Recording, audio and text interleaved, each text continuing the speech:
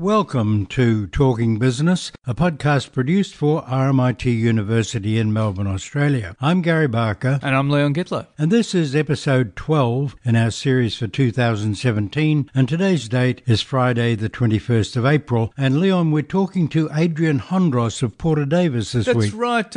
Adrian Hondros is the Chief Executive of Porter Davis, and he's going to be talking to us all about the housing construction market in Australia. Which is very interesting right now. And after that, we're talking to Stephen Koukoulas, also about housing. That's right, and he has a definite view about what's happening and what the regulators are telling us. Yeah, absolutely. Very, very interesting. So now let's listen to Adrian Hondros. Adrian, tell us about the housing industry. Yes, thank you, Leon, for the opportunity. So I think there's, at a general level, the circumstances are still pretty good for the industry. Interest rates are still low, population growth is still reasonably strong, unemployment's still reasonably low, so the conditions are still pretty good for the industry. I think if you look across Australia, it's a mixed bag, which is not unusual. The bigger states, Victoria and New South Wales, are relatively strong from a market perspective, and it's less so in the other states at the moment. Right, so let's say in places like Western Australia. Yeah. Well, Western Australia came off a very strong peak that was aligned with the mining investment boom. It's well documented, of course, that's come off, and their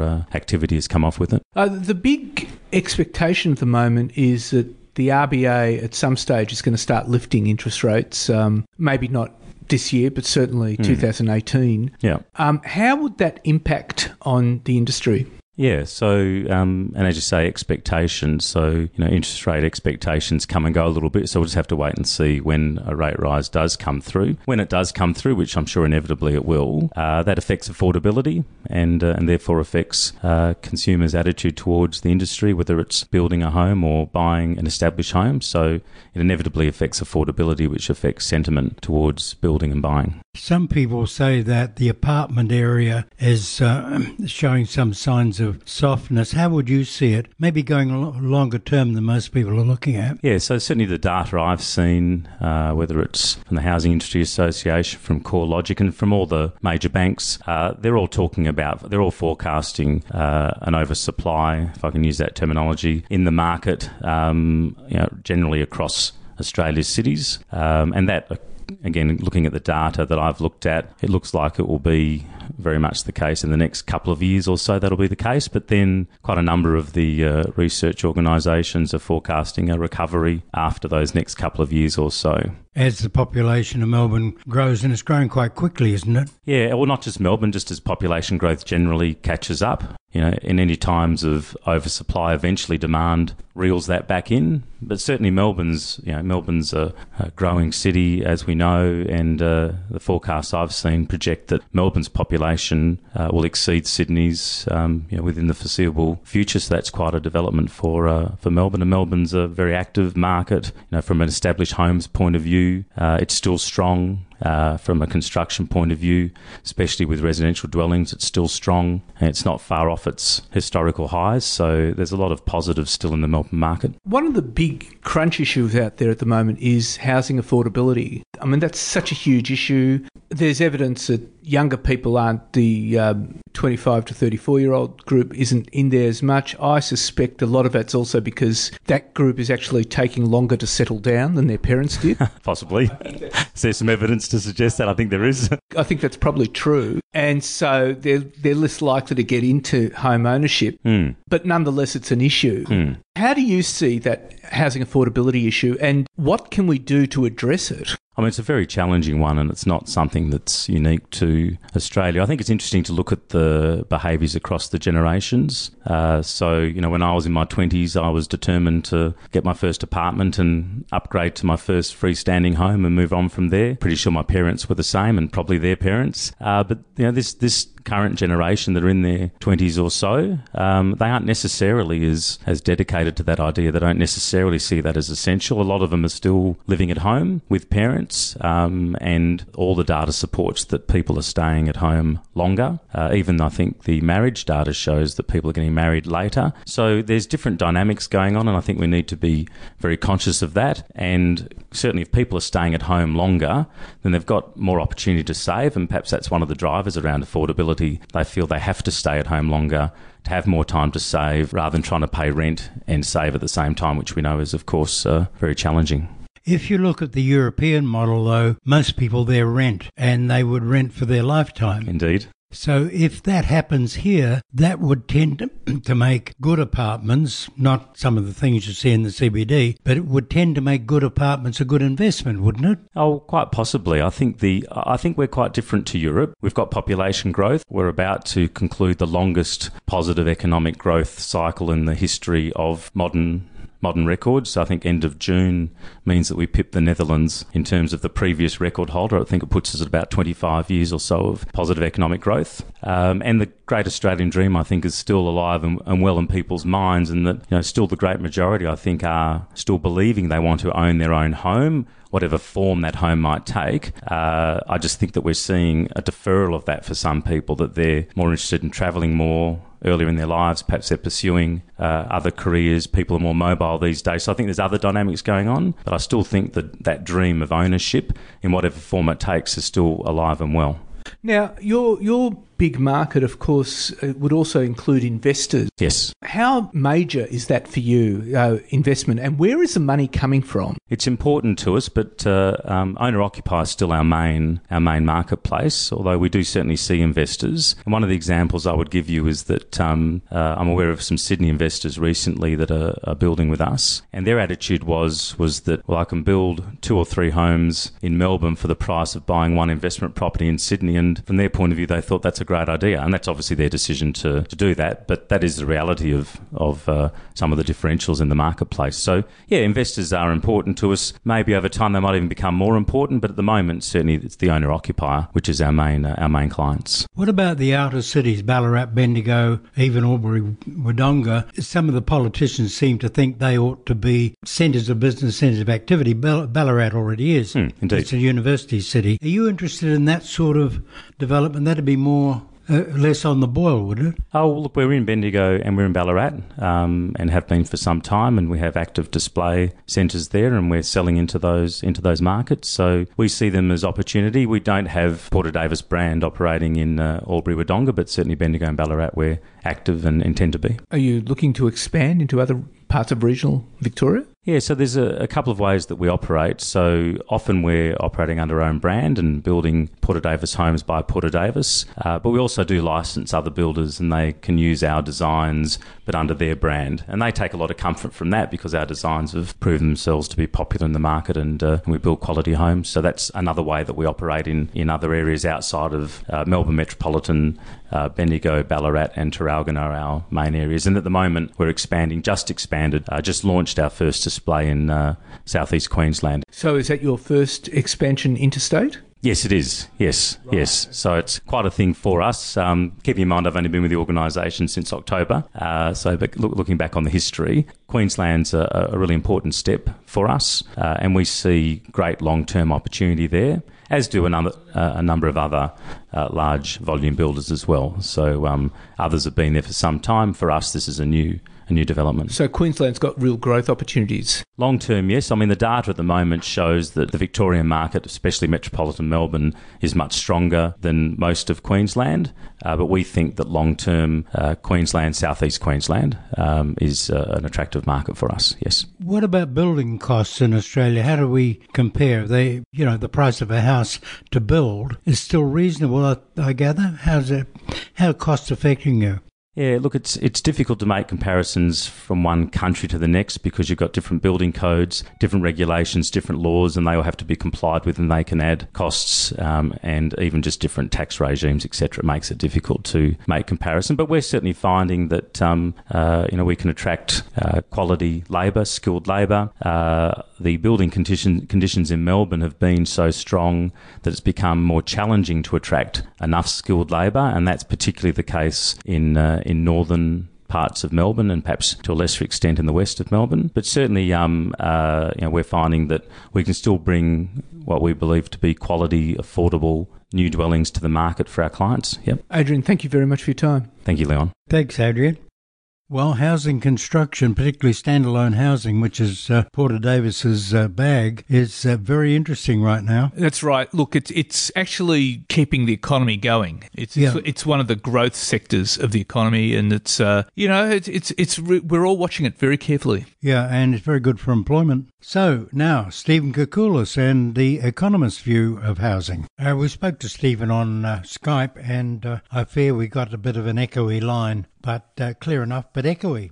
I was really struck by the RBA's report yesterday. What's really struck me is that Philip Lowe is really concerned about the housing issue and the affordability issue, the risks, whereas Glenn Stevens took the view that this too shall pass. I think that's right, yes, that he was a bit more let the market determine the correction in house prices when that occurs through, well, what we're seeing, a lot of building in apartments in Brisbane, Melbourne to some extent too. So he was more inclined to let that work its way out rather than sort of constrain the rest of the economy by keeping rates tight and all the macro-prudential measures, which Phil Lowe seems to be really keen to embrace. And the report, the minutes from the RBA meeting said the macro-prudential measures might take some time to work through and that more might be necessary.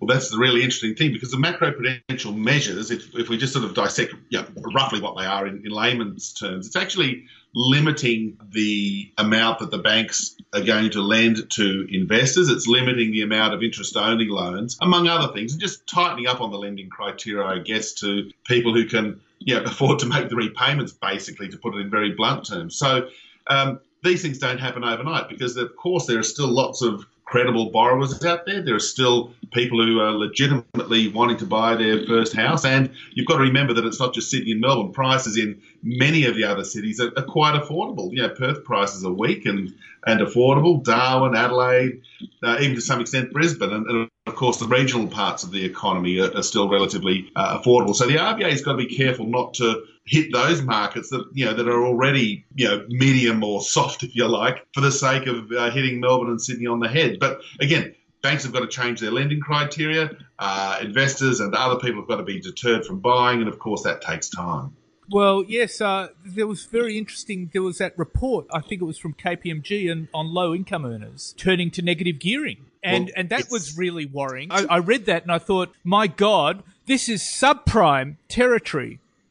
Well, it's got a lot of the characteristics of the subprime, which, of course, we look back to what happened in the US back in 2006, 7 and 8 in the lead into the GFC, was, of course, that they were lending any amount of money to every Tom, Dick and Harry with very, very scant regard to their borrowing and repayment capacities. And to the extent that the RBA in their analysis have found that there is this skewing towards loans being written to low-income earners who don't have any buffer. I think that's the point that they made also, that they don't have a lot of buffer in case maybe they lose their job or they have an unexpected household expense or, heaven forbid, interest rates rise. I think that's the issue that the RBA is wanting to flag. So there's that vulnerability. Now, it's not yet a problem. The loan arrears and things like that are still very, very low. But the Reserve Bank's job is to manage risks, is to manage the sustainability of the expansion. And if they can see either unemployment creeping up, so people can't make their repayments, wages growth, which is already low, remaining very low, which looks likely, or maybe interest rates will be higher in a year or two or three,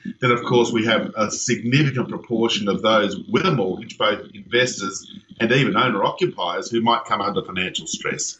Well, one of the lagging indicators, I think, is the number of mortgage delinquencies. That seems to be on the rise, according to Moody's and S&P. It's on the rise now around the state, around Australia.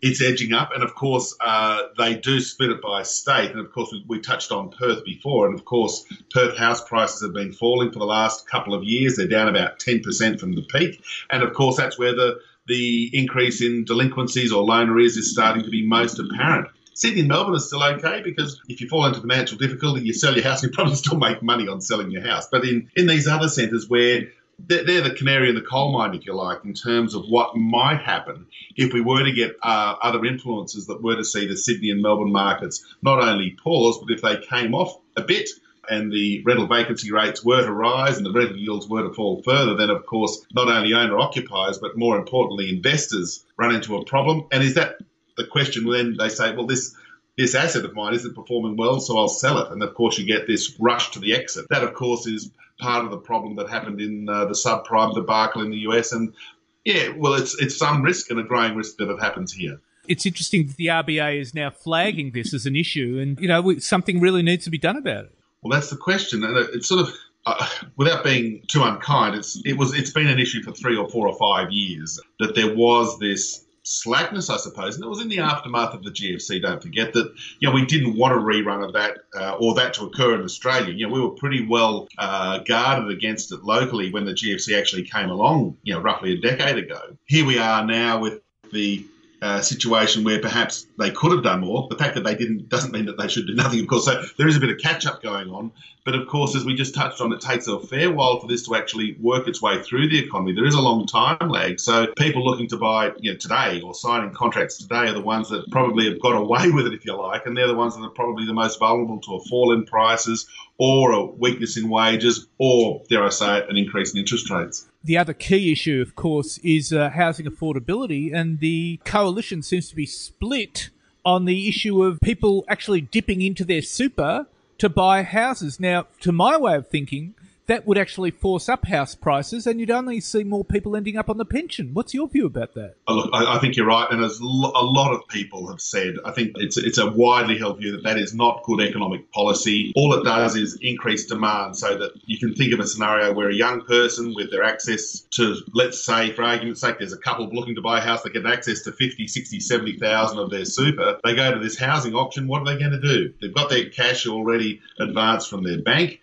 They say, well, we thought we could only afford a certain amount of money, but they've got this access to the 50,000 in super, for example. They'll just put it on the price that they bid. So you're quite right that it pushes up prices. So for the lucky people selling their property, they'd get this extra windfall gain. It does nothing to improve affordability. And as you said, it actually hurts superannuation. We know the benefits of compound interest. So if you're taking away the first 5 or 7 or 10 years of contributions to something, which superannuation is a 30 or 40 or 45-year strategy for your retirement incomes, if you take away 5 or 10 years of those contributions, you actually mangle, if that's the right word, the superannuation of those people who were to take their money out and to put it into a house. And they would end up on the pension, which would cost taxpayers. And they would end up on the pension, which would cost it, correct. So that's the problem. But that's for a treasurer in 20 or 30 years' time. So in a sense, that's the issue where you're proverbially kicking the can down the road. So it's not good policy. And I see that the Prime Minister, while he hasn't completely smashed it, he certainly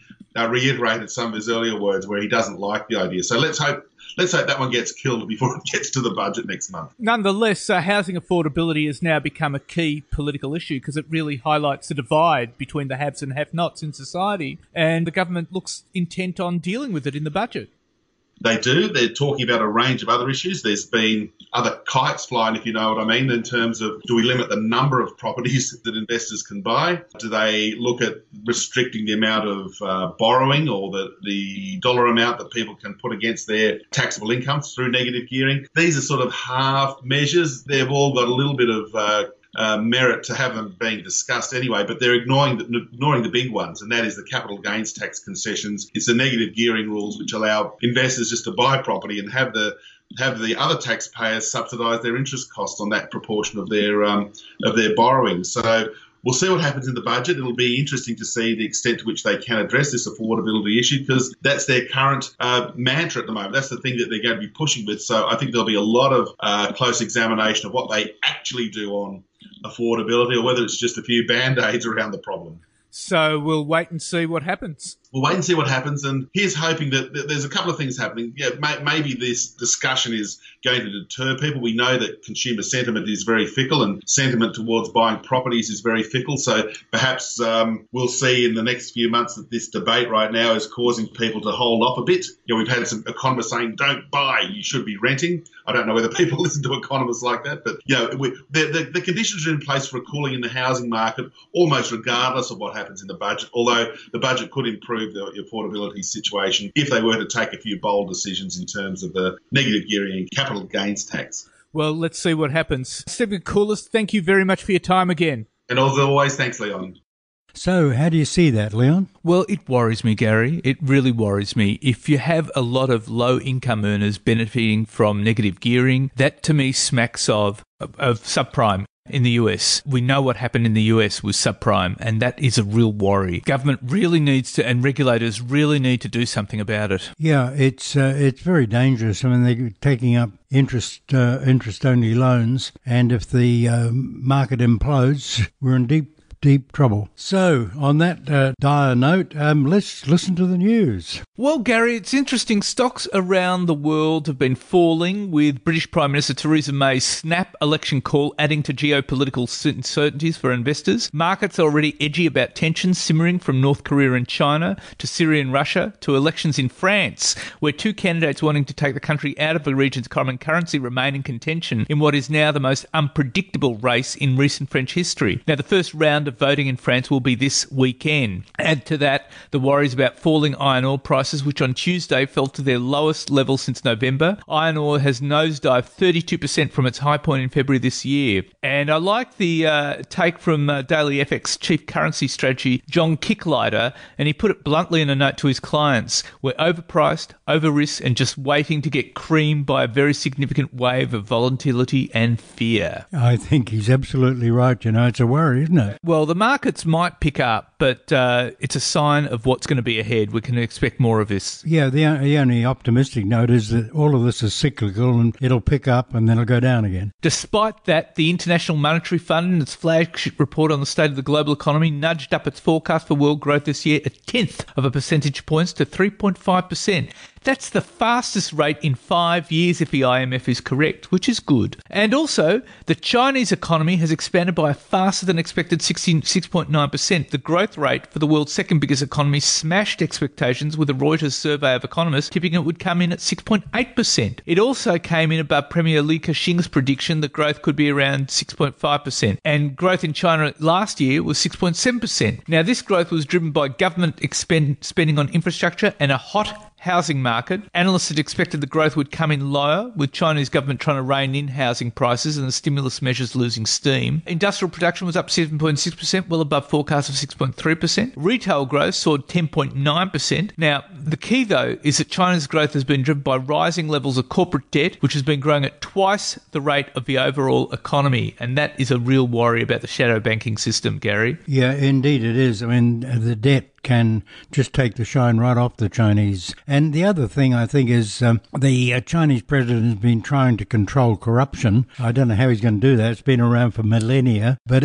that also is a problem. I think so too, yeah. Now, the ANZ team of economists said China's headline GDP needs to be interpreted with caution because of its interpretation for statistics, but other economists are saying it's a good sign for the global economy if China is steaming ahead. Interestingly, and we talked about this with Stephen Koukoulas, the Reserve Bank of Australia has identified the soft labour market and housing as the two big issues that need to be watched carefully. The RBA kept official interest rates at their record low of 1.5% at that meeting, at its last meeting. It was the seventh time in a row that the RBA had kept rates on hold. The minutes from its April the 4th meeting noted that regulators had started cracking down on riskier bank lending, and the RBA said it wouldn't have an immediate impact. It also noted that risks in the housing market seemed to be growing, and it noted that in the jobs market, growth was subdued. And the inevitability is that rates have got to go up, but getting them up there is going to be very difficult, not only for the banks, but also for politics. Now, there's an alarming study from KPMG, which we talked about with Stephen Koukoulas, showing that Australia's poorest people are taking on negatively geared property investments, despite their inability to manage the risks. And it puts them at severe risk of financial distress when interest rates begin to rise. While the proportion of households facing economic hardship has remained static in recent years, the total number of very poor households has risen and reached almost 500,000 people. Household incomes have grown, not because of rising wages and salaries, but rather due to higher investment income and government transfers, according to the KPMG economics report, which is called Financial Stress in Australian Households, the haves, the have-nots, the taxed and the have-nothings. The report found that the bottom 20% of households recorded the highest rate of growth in investment income. That's the bottom 20% of households at 8.5% per annum, and that compares to an average of of 2.3% over the past decades for the other households. And that increase reflects a greater exposure to investment activities like negatively geared property investment, and that puts people on lower incomes at risk of being unable to meet their mortgage repayments if interest rates rise. And while people across all income spectrums claimed losses, those on the highest income were the biggest beneficiary in dollar terms. Now, of course, in recent weeks there's been a growing chorus of voices, including the Australian Institute of Company Directors, the chair of the government's Financial Systems Inquiry, David Murray, calling for policy changes to negative gearing and capital gains tax concessions. Reserve Bank Governor Philip Lowe has also said that one of the reasons higher investment loans and interest-only loans were climbing rapidly and contributing to higher house prices was due to the tax arrangements that apply to investment in residential property in Australia. But Treasurer Scott Morrison has ruled out any changes to negative gearing in May's federal budget. What else is he going to do? He says he's not going to tackle capital gains tax, not going to tackle negative gearing. Well, as I said, Gary, what worries me about that KPMG study is it shows that we could be heading in subprime territory, and that's a worry. And it could come very quickly. Now, despite last week's strong jobs figures, Australian consumer confidence has fallen again on the back of rising geopolitical and housing risks. The ANZ Roy Morgan Consumer Confidence Index slipped 1.9% last week, partly reversing the previous week's gain and dragging the index back below its long-run average.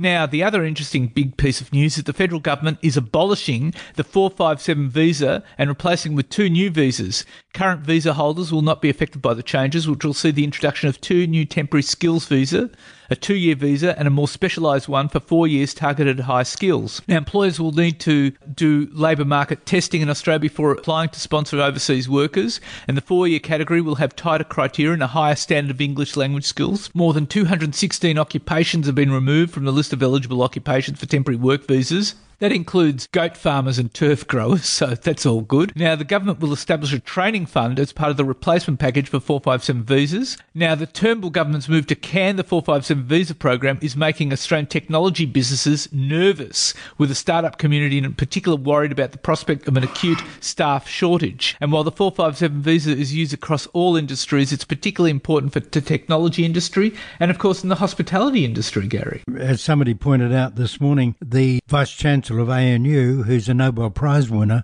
could well have been excluded by these rules. That's right. Well, universities are very worried as well. Well, yeah, where are you going to get researchers? And I was talking to a guy who runs a bakery in Sydney the other day, and he said, look, 4 of his staff are 457 visa holders, and he says, I can't get Australians to get up at 2 or 3 o'clock in the morning. Yeah, because he's a small baker and he's a specialist. And he said, and the difference is when you get locals coming in, they do a course in baking and they move on after 6 months, whereas people from overseas will stay on for years. But of course, a real challenge for Australia's technology sectors is at the small pool of local talent. That said, the sweeping changes of the skilled migration program have been broadly welcomed by business, saying it's badly needed change, although there are some concerns over the new language requirements and implementation. And at the base of all this, and it's true also in countries like France and Britain, is the kind of effect on the culture. Well, it's happening in America too now. Yes. Now, the Australian Competition and Consumer Commission has been directed to investigate Australia's gas market in a bid to improve supply guarantees for industry.